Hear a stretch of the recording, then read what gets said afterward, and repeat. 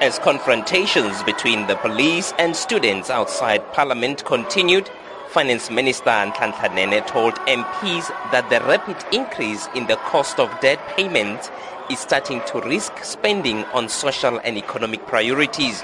Nene says the main goal over the next 3-year budget cycle is to stabilize the increase in government debt. We think that as we are in a position of stabilizing our debt, which is one of the risks, and as we continue to stay the course in terms of fiscal consolidation, there indeed would be no reason for a downgrade. But as I said, I cannot speak on behalf of the ratings agencies.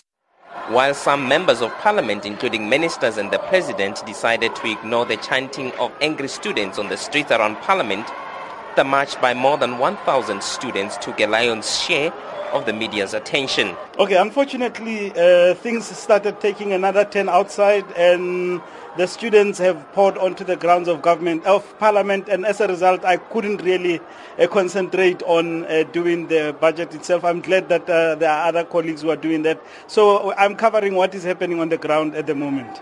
Inside the National Assembly, Finance Minister Nhlanhla Nene told parliamentarians that government has put in place various measures to contain rising costs. This include expenditure ceiling. This year alone, government will spend close to 130 billion rand on debt servicing costs. Nene is optimistic that measures put in place will gradually reduce the levels of debt servicing costs. We think that as we are in a position of stabilizing our debt, which is one of the risks, and as we continue to stay the course in terms of fiscal consolidation, there indeed would be no reason for a downgrade. But as I said, I cannot speak on behalf of the ratings agencies. And as the economy continues to perform well below its potential, government gross tax revenue is expected to fall by about 35 billion rand in the next 3 years. Nene says the decline in government revenue is likely due to lower than expected corporate income tax. Good news is that personal income tax collection has been stronger, supported by above-inflation wage settlements. On the tax revenue side, we have, of course, revised down our revenue by 7.6 billion rands this year and 14.6 billion next year and 12.4 billion in 2017-18. This is a result of the slowdown in GDP. Nene told Parliament that no decision has been taken on the likelihood of an increase in value-added tax. The minister says an increase in VAT rate remains one of the options available to fund the budget.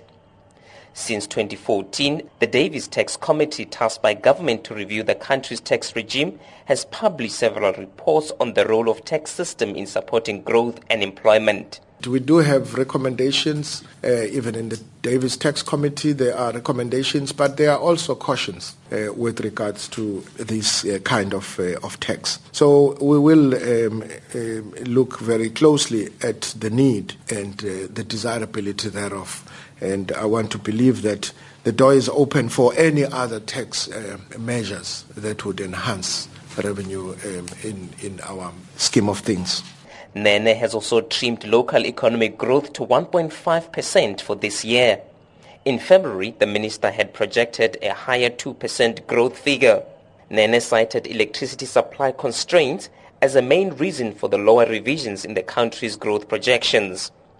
I am Tshepo Mongwai in Parliament, Cape Town.